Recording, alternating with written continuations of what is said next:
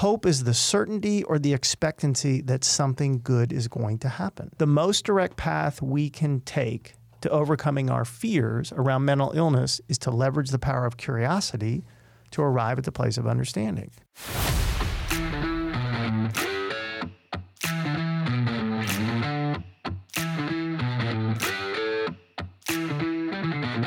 What is financial sobriety? Well, first, I'm Jim Gebhardt. Oh, I'm Matthew Grishman. That's good. We should introduce ourselves. And this podcast is all going to be about three relationships that really, when you stop and you think about them, you don't think they go together. But it's your relationship you have with money, it's the relationship you have with people who mean the most to you, and ultimately the relationship you have with yourself. So I might imagine that those three relationships are somewhat wrapped together. That when one gets a little out of whack, perhaps it has an effect on the others. Stick around and you'll find out. Thanks for coming in today, brother. Thank you for setting it up today. Yeah, I couldn't think of a better way to spend a Saturday morning than being here with both of you in studio today. This is a nice special treat. I mean, just get out of my seat.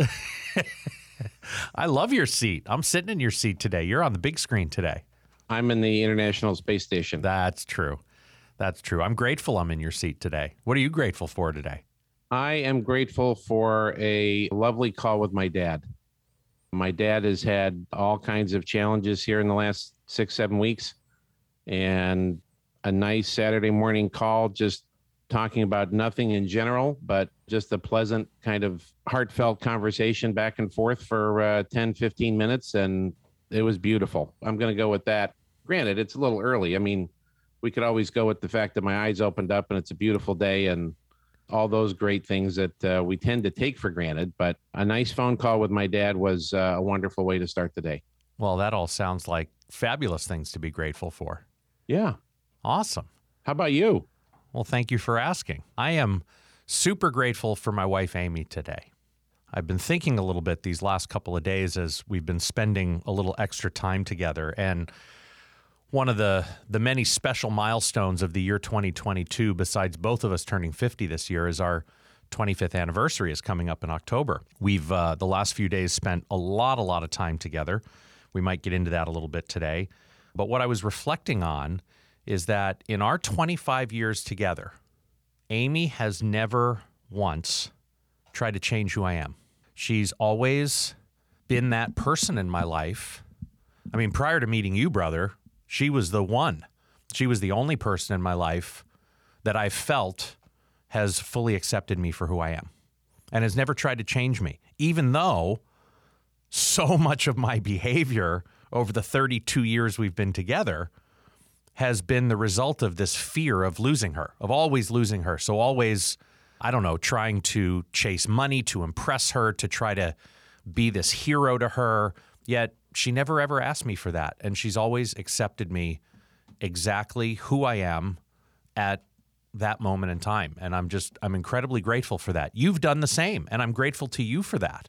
I'm grateful for both Amy and for you and for the handful of people I've met since you've both come into my life who just accept me for who I am, who meet me where I'm at and never try to change me into something I'm not.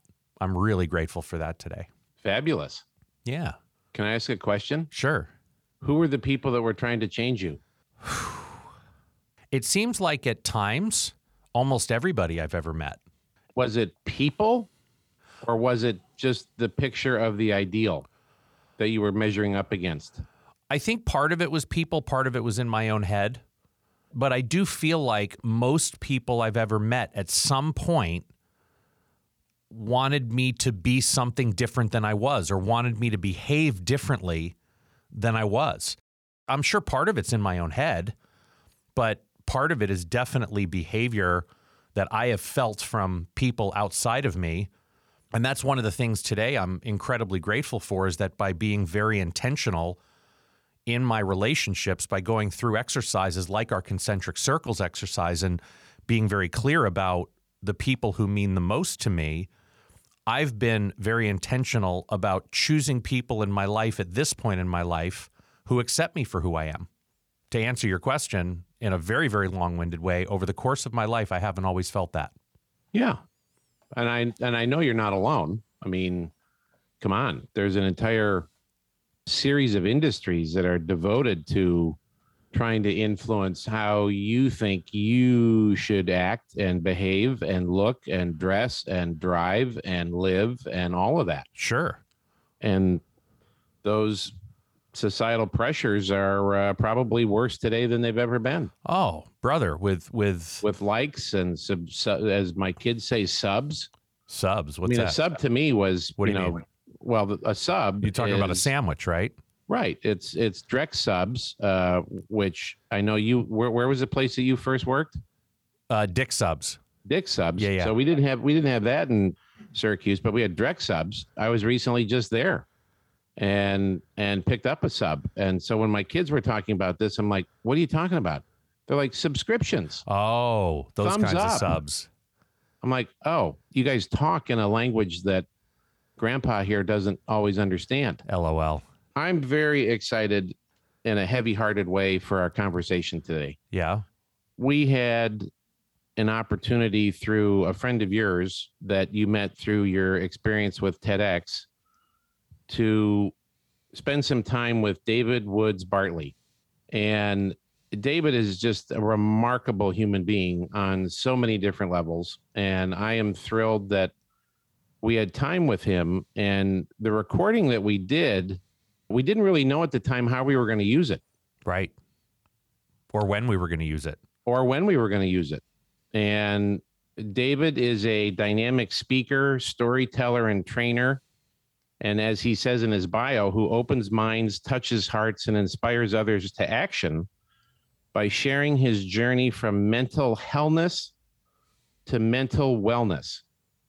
You and I, in kind of preparation for the show today, we thought of no better time than now. There is so much darkness in the world today. You and I just, when you think about some of the things going on in our families, in our home life, we're definitely dealing with some darkness in our personal lives. And then, you just think about what's going on in our own communities. You and I have both experienced some really, really heavy stuff with very close personal friends of ours with their children in the last several months. We've had some ache in our community. You think about what's going on in the United States today, and so much of the divide over guns, abortion, what's happening in our world today here in America. And then you think about globally what's going on with the crisis in Ukraine and all the stories you're not seeing in the media that are continuing to happen with all this darkness in the world today.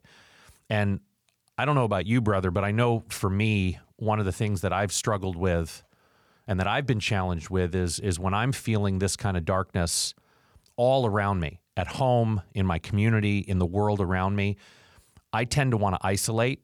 I tend to get some situational depression. I feel sad a lot. And I'm so grateful that you and I got to have that intimate conversation with David about this stuff, because what I'm observing and what I'm seeing around me, besides just you and me, the challenges, Ace, that you've been through the last 6 months, I'm seeing a lot of people around me in my life, family, friends, clients, who are feeling this sense of depression right now. They're whether it's situational, whether it's clinical. Obviously, we're not doctors. We can't diagnose that, but we can observe what's happening around us. And there are people feeling heavy right now. There's a lot of darkness. And what I'm also observing is a lot of people around those people feeling darkness, the people who love them, who want to help and don't know what to do.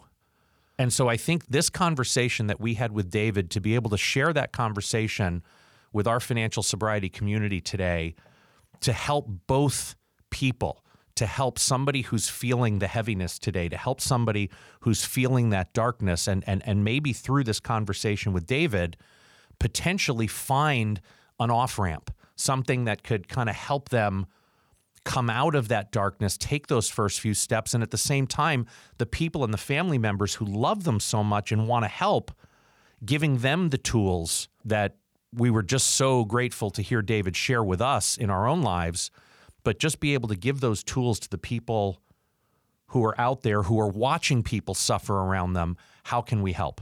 What are the best ways to do that? he talks a lot about the concept of connection creates hope. Yes. And boy, do we need that right now. In my 52 years, I can think of no better time than now where we need more hope. And the choice of his words, connection creates hope. So I'm not picking you apart, brother, by any means, but don't forget, we're in 2+ years of a pandemic. Yeah. Oh, yeah. I mean, imagine we didn't say that. I mean, don't forget we have inflation of 6, 8, 10%, a stock market correction in the 20 to 30% range, record high gas prices. You talked about, the domestic terrorism, all the current talk of abortion laws and legislation changes and the division with that. And human beings are pack animals. Yeah. We are not designed for isolation. Yeah. So if you go off of just purely the impact of COVID, and certainly the health risks are off the charts, right? I mean, and the millions of people that died and millions of people that got sick and all the caregivers and, nurses and doctors and first responders. And I mean, all of that, let's just pause there for a moment in the power of that. And yet we were so incredibly isolated, and that isolation is having a ripple effect. I think so much of what we're seeing today in terms of how people are feeling and some behaviors that perhaps aren't as good as you might like are contributing to this mental health crisis that it's raging. And I certainly can't speak to what it is outside the country, but I would have to think the fact that we've been globally so isolated from those we love, from the places we love, the people we love, and the activities that we love, that has a cost. And the cost of that has to be something in the space of mental wellness. So that's why I'm, and excited, like I said, in a heavy-hearted way, that we're presenting David's message today, because it's so powerful. It's so incredibly timely. Well, let's do this. Yeah, let's do this. Let's get the conversation with David going. Human connection today. It's important. Let's get out of our own heads for a minute and get into David's heart. And then after the conversation with David, I want to hot wash with you on a couple of things, because how this conversation that we had with David a while back is helping me in my life today with what I'm dealing with at home has been nothing short of miraculous. So I am stoked to have David here with us today, our good friend, David Woods Bartley. Let's get it going. I am thrilled to have our guest in studio today as well. David, welcome in, my friend. Men, thank you so much. And for the listeners who don't have the pleasure to be with Matthew and Jim, and it is an incredible energy that is here. So we pump that in. Yeah, it's in the air. It's the happy gas. It's good stuff. Yeah. Well, David Woods Bartley, you're becoming an incredible friend, brother. I'm so grateful you're here today. David is on a mission, and he is out there in this world to transform mental illness from a disabling condition to a heroic cause, from mental hellness to mental wellness. I love that. That is awesome. Awesome. David, welcome in. Well, thank you again for having me. And before I forget, this whole concept of empathy, my family is incredibly important to me, just like yours is, and I would imagine yours as well. And my sister-in-law, Stacy, and I bring an immediate smile because Stacy has a big personality and big hair and everything else. And she and my beloved brother, Tom, do a lot of great work in relationships. And Stacy and I were talking about this whole concept of empathy. And most of the time, even I think it's gender neutral, that, we want to be empathetic and we'll say, I feel you. But Sis looked at me and she said, you know what? I think that the best way to express empathy is I'm feeling with you. Mm-hmm. And I think it's such a slight difference. And in my world, talking about mental illness and with a particular emphasis on suicide, is there's a beautiful saying that says shame can't survive empathy. And most of us who are in that difficult place, Matthew, that you had described in terms of being overwhelmed with the fight with the monster, as I call it, we are filled with shame. Yeah. And so one moment, and I love the distinction that you had between sympathy and empathy, one little drop of empathy makes an enormous difference. Oh, absolutely. We've got a lot to unpack and talk about here today with you. We just had another good friend of ours in studio, Julia Nicholson, who was with us on stage. Superstar. Yeah, absolutely. Just kind of going through her story and her experiences, talking about all the its in life and really turning the focus in the vein of financial sobriety, right? We talk about these three very complex relationships every human has. We have this relationship with money, relationship with people, relationship with self. And they're all interconnected with one another. When one gets a little out of whack, it's going to have a spillover effect into those other relationships. Julia did a beautiful job with putting the focus on that relationship with self and being able to manage some of these its in life that are inevitable and how we integrate those to become a more resilient person, which allows us then to go give what it is our people really need from us, which is our presence, which is our empathy. And what we really want to have you here in studio to help with today is to continue that conversation through your lens, through your experiences on how the concept of identifying areas of self-care and then transitioning this, knowing how many people are hurting out there today, what you've learned on your journey and how you can go be connecting with people, this idea of just sitting down with somebody at times could be a game changer. It could mean the difference between life and death. So taking this episode and making it all about that relationship we have with others, starting from that relationship with self and being able to go out into the world and show up best version of ourselves. Before we get into that, very important question. What are you grateful for today? And I was thinking about this, without the kind of the pat answer of, oh yeah, I have a long list. And I do, but most recently, I'm grateful for this new opportunity that has been on my bucket list for a long time to have a chance to work with the Army. And the reason that's important to me is, so I have 3 older brothers. I'm the baby, the favorite. Of course. Exactly. So my eldest brother, who I call the general because he's a 2-star general. And he's in the Army vernacular, they call him a Mustang. So in other words, he enlisted way back in 1970, worked his way ultimately to West Point, graduated from West Point, and then worked his way up to be a 2-star. And he's the single most important male figure in my life. And he's 11 years older, so he's more like a dad than he is a brother. And so I always wanted to serve.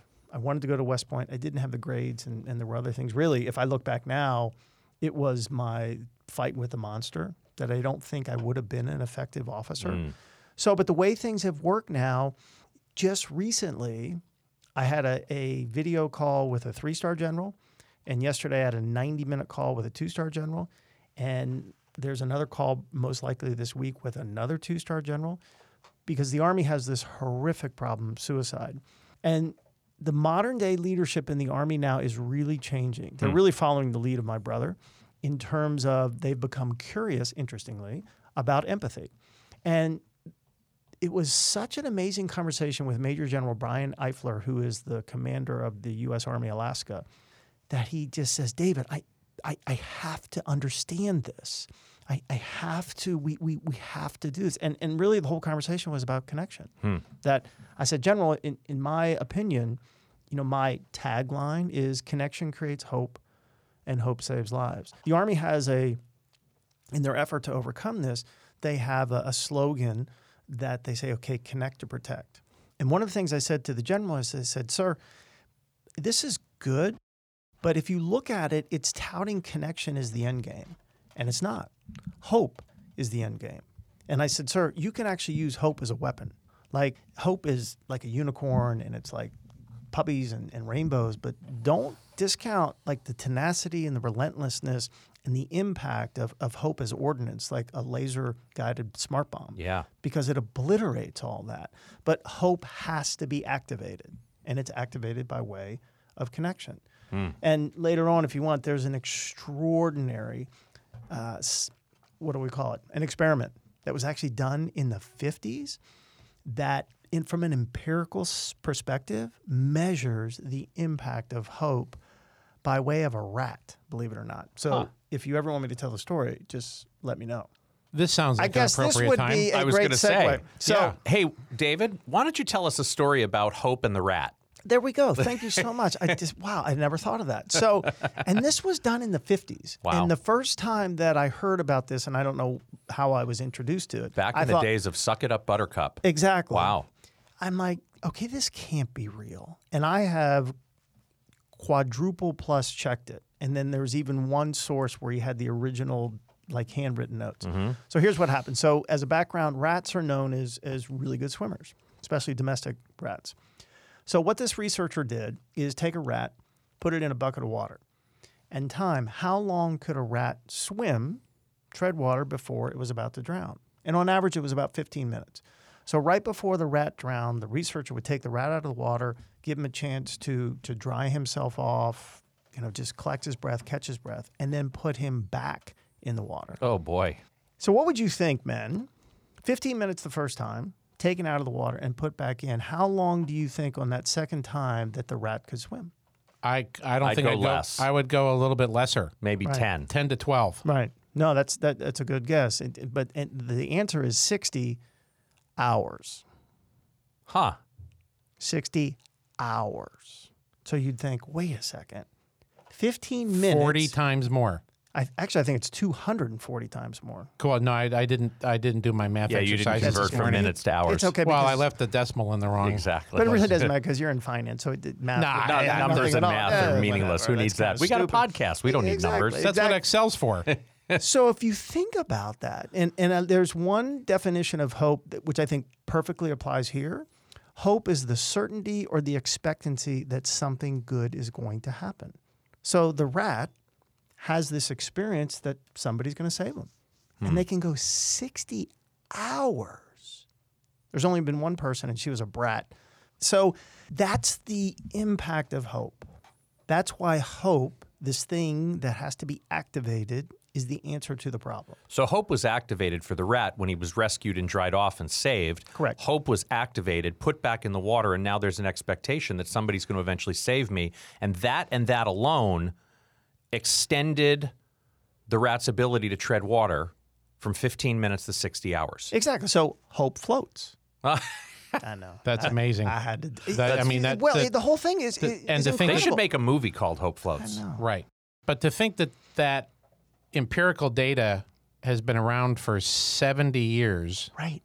and we still all don't know that story, You're right. right? I mean, It's too profitable to allow out. We've got to keep that under wraps because as long as we don't have hope out there, we've got lots of stuff we can sell you and make lots of money on to manufacture hope in a different kind of way. and I'm welcoming Saul the Skeptic into the studio today. It's been a while since you've been here, pal. Well, he's back. He's fresh off an East Coast trip and Yeah. lots of skepticism here. Sure. So you packed the overnight bag with all your skepticism, and it's so nice to see you. Absolutely. You can leave now. Well, No. it's a good day to bring the skeptic into the Yeah, room because hope absolutely. is here. Right. Right?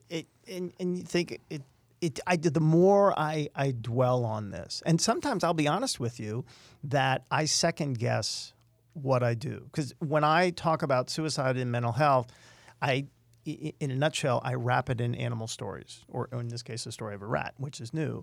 So I was married to a wonderful woman who is still a really close friend, and we ran this very large animal sanctuary that was home to as many as 100 animals. And we did no adoptions because we wanted the ones that were old and sick and disabled and the throwaways. So that all came to a crashing end, which is a different story. But there's an essential aspect in that about a connection that was made in the most unlikely of places. But now, life, however we define it, I'm working out or I'm in the car or I'm in the presence with three amazing men and a story will pop in my head, like the one used in the TED Talk about Murphy. I'm like, wow, that works. And what I've noticed is it gives, because of the intensity of the subject, especially around suicide, a story, especially an animal story, gives people safe proximity to the subject, and then they're all parables. It's not like, oh my gosh, look at the little cute bunny. No, there is a parable. There is a specific teaching point, just like the one with Murphy. And the net, as a dear friend of mine says, is all about hope. Like, hope will win the day. And I think we're stepping over it. And it was interesting with the conversation with General Eifel yesterday. He's like, yeah, I think the Army's doing great stuff, but it needs to add these other things. And part of it is I spend about half my talks really talking about the problem first, Yeah. because if we jump right to the solution, Like I would imagine in the souls who benefit being in your presence and to untangle the complexity of their financial lives, you first have to understand what the problem is. Where are they at? Absolutely. Before you can say, hey, let's go ahead and go into bonds, whatever that is. Yep. Well, and I don't know if we've really talked about this on our show, but there is such a deep human element to the conversation around money, right? We should write a book on that. Absolutely. I'll make a note. Or a podcast. That too. The analogy that we use is we have to start at the surface level. We have to start at the skin, right? And if we go straight to bone, They're out. Right. they're gone. Right. It's just too fast, too much. They can't handle it. Much in the same way, if you go, here's the solution to suicide, you can't do that with an audience on this topic because you've got to, warm them up to what the problem is. And I'm thrilled to hear that organizations as big and powerful as the Army are open to change in this area, given the pandemic that exists with suicide in the military. That's amazing. I want to stay on this idea that you've kicked off here with us on this idea of creating hope, of triggering hope, of instigating hope, like what was done in the rat experiment. It requires humans to do something. And we have this idea that we've teed up already today, this concept of empathy that seems to be on life support. It doesn't seem to exist very frequently in the world today. It's not in the kind of abundance that we would hope that it's in today. So I think if we can start by just diving into that a little bit and trying to understand why empathy is on life support, why we're not seeing it as much, what the challenge is, and what the ultimate paradox is to how empathy is the solution to the problem, right? The problem that empathy is not in existence today, the actual solution is empathy in and of itself. And I want to start there and talk about what we're seeing in the world today and why is it so hard, in your experience, David, for somebody to be able to just sit down and be with somebody. You've shared this, that literally saving a life could be as simple as just sitting down, yet it seems like everywhere I look, I don't know about you, brother, people are having a hard time finding the capacity to do that. And I think, if I may, I would go so far as to say that empathy is a lot like hope in the sense it has to be activated. It's like respect, too. Respect doesn't just, you don't walk into a room necessarily and have an experience of respect. And here is the path. It's curiosity. So I think what's happening is we, every single one of us, to whatever degree, at the extreme, the souls that find themselves in the place of wanting to end their life and those who have some level of upset. And there's an amazing stat. I guess it's amazing in the sense that it really paints this a truly authentic picture that 70% of the adults in the United States have had at least one experience of significant trauma. So we're walking around not broken, injured, wounded, like we're hurt. So I think what happens is because we, especially now, and to the extent that COVID has really exacerbated, because we're isolated, it's brought the pain to the level, we want to talk about ourselves. Mm-hmm. And we're not pausing to ask questions. Really, so one of the things that I say in regards to mental illness is the most direct path we can take to overcoming our fear, and let's say disconnection, around mental illness is to leverage the power of curiosity to create the space of understanding. Ooh, could you repeat that, please? I could. Thank you. That the most direct path we can take to overcoming our fears around mental illness is to leverage the power of curiosity to arrive at the place of understanding. Because the reality is, in my opinion, the opposite of fear is not calm. The opposite of fear is understanding. The more we understand, the less we fear. So, quick, short version of a longer story about one of the animals. We had a beautiful pond in the back, and we had geese. On this particular day, a goose named Adia, A-D-I-A, which is Swahili for beautiful, because he was an African goose, not that bright white swan-like. He had all these beautiful combinations of browns and blacks and everything else. So I put him on the cusp of the pond in the front of everything that is ideal for a goose. But instead of going into that, he jumped into the small bathtub-sized water trough that was on the edge of the pond for the other animals to drink out of. We bring people to the cusp of resources, financial, mental health, whatever they are, and yet instead of that, they jump into the small bathtub-sized water trough of their suffering, and it makes no sense. Like, what up, dude? So I thought, well, maybe he's stressed. Kind of a different environment, most likely. take him out, put him back on that spot, he jumps back in. Okay? Kind of starting to annoy me a little bit. I don't understand your behavior. We do this like 10 times, and I've moved along the spectrum of, that's odd. You're annoying. I don't like you. It just makes no sense. So I get real worked up. Dee, my former beloved, comes and looks at the situation, goes and makes a call to the rescue organization and comes back and says, honey, guess what I found out? I'm like, what? Found out that Adia had lived his whole life in the small confines of somebody's filthy backyard, and the only water that this goose had ever seen was that filled up about half of a small little kiddie pool. No wonder. What an idiot I am. And here's the beautiful thing when we understand somebody. Yeah. In that moment, a solution came. I'm like, just get a second water trough. But that solution is not available when I misunderstand another sentient being. Right. And you didn't have the curiosity at that point. Exactly. Dee is who brought you the solution, which triggered a little bit of curiosity, which brought some understanding to the solution. Right. So we bring somebody to the edge of all these resources. Well, we don't know their story. Everybody has a story. The great sage, Mr. Rogers, said, quite frankly, there's no one you can't learn to love once you know their story. Right. There's no one you can't learn to understand once you know their story. So I sat down. Okay, this is an amazing experience. I said, you know what? Okay, my man, if he wants to stay in a water trough, God love you. So I'm looking at the other geese, which interestingly were Mercy and Grace, and then Dave, who was a duck, who thought he was a goose. So I'm sitting down just taking all this in this, because of Deanna, this energy of acceptance, this energy of understanding, which literally exudes from us. 5 minutes later, Adia jumps up out of the water trough, walks around my back, sits down right next to me, and then cocks his head and looks up at me. Wow. I'm just like, I want him to hug me. Please forgive me for my ignorance. 5 minutes after that, he stands up, walks to the same place, to the edge, looks out at Mercy, Grace, and Dave, looks at the water trough, turns around and looks at me, then eyes front, swims into the pond. That's awesome.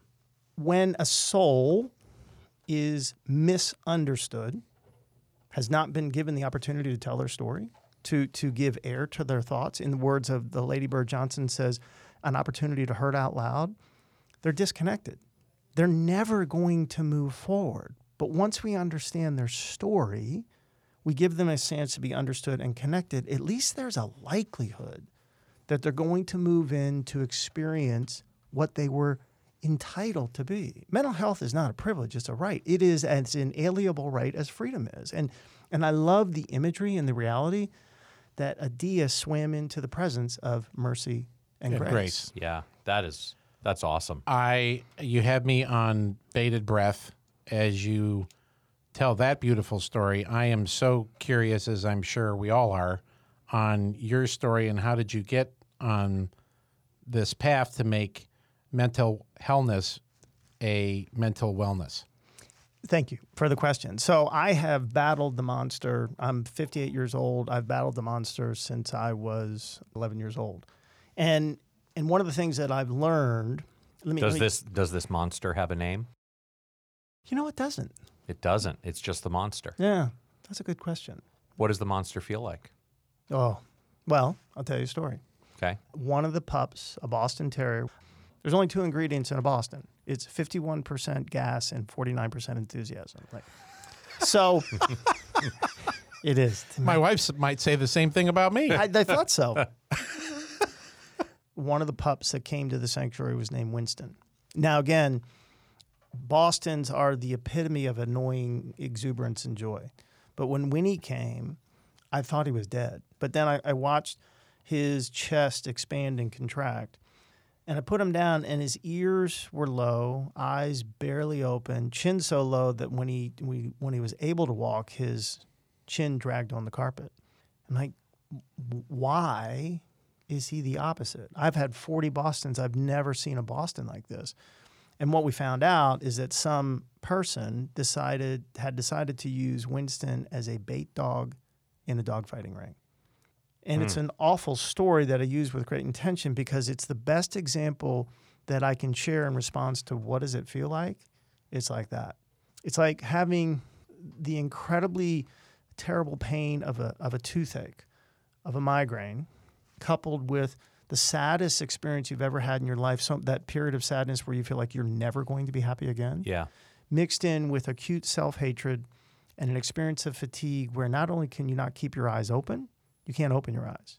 And then you fashion all that together like a coat, but dip it in water, this heavy like parka coat, dip it in water and then wear it. Put lead in the pockets and then put your hands behind your back and allow the monster to handcuff you and says, okay, man, bring it.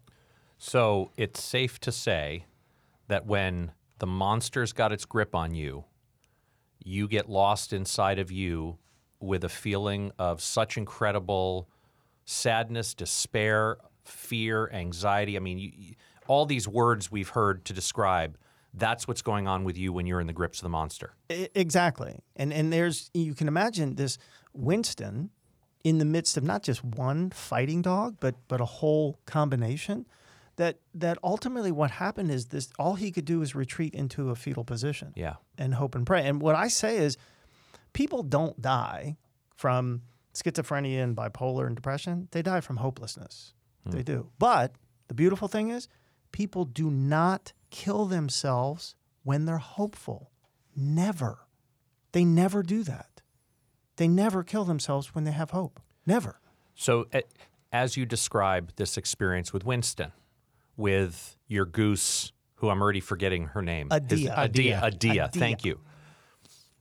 You yourself have been gripped by this monster, yet you've gotten to experience Adia and Winston as they're gripped by their monster. What has that done for you with dealing with the monster yourself in being present for these other beings? I mean, how were you able to put your own stuff aside and be there for these animals? And what did that do for you? And it really, brother, it goes back, and it's kind of, I think, an overused word, and people kind of just put it to the shelf and say, oh, yeah, I've heard that. But it really is self-care. And it is that for me to be well, and let me just make a quick tangent. I still have terrible days. I still have days of thinking about killing myself. There are days that the monster is just owns me. Raging. Exactly. Yeah. But they're days.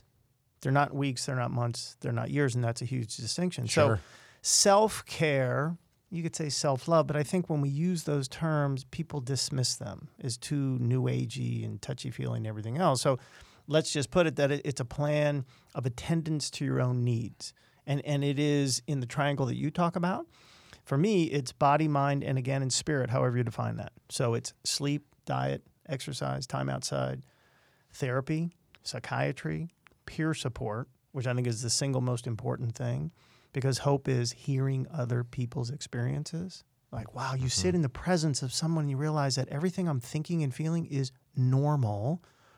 And then there is whatever your own spiritual practice is, it doesn't mean. I mean, for me, it was running the sanctuary for a great many years, and then a sense of purpose. So actually, to clarify, the sanctuary no longer exists, but life has given me the opportunity to leverage the experience to honor Deanna, to honor those animal beings, and then endeavor, because my life was saved, to give back. So part of the answer to the question is every time, this included, that I get to share my story, one additional layer of shame gets taken off.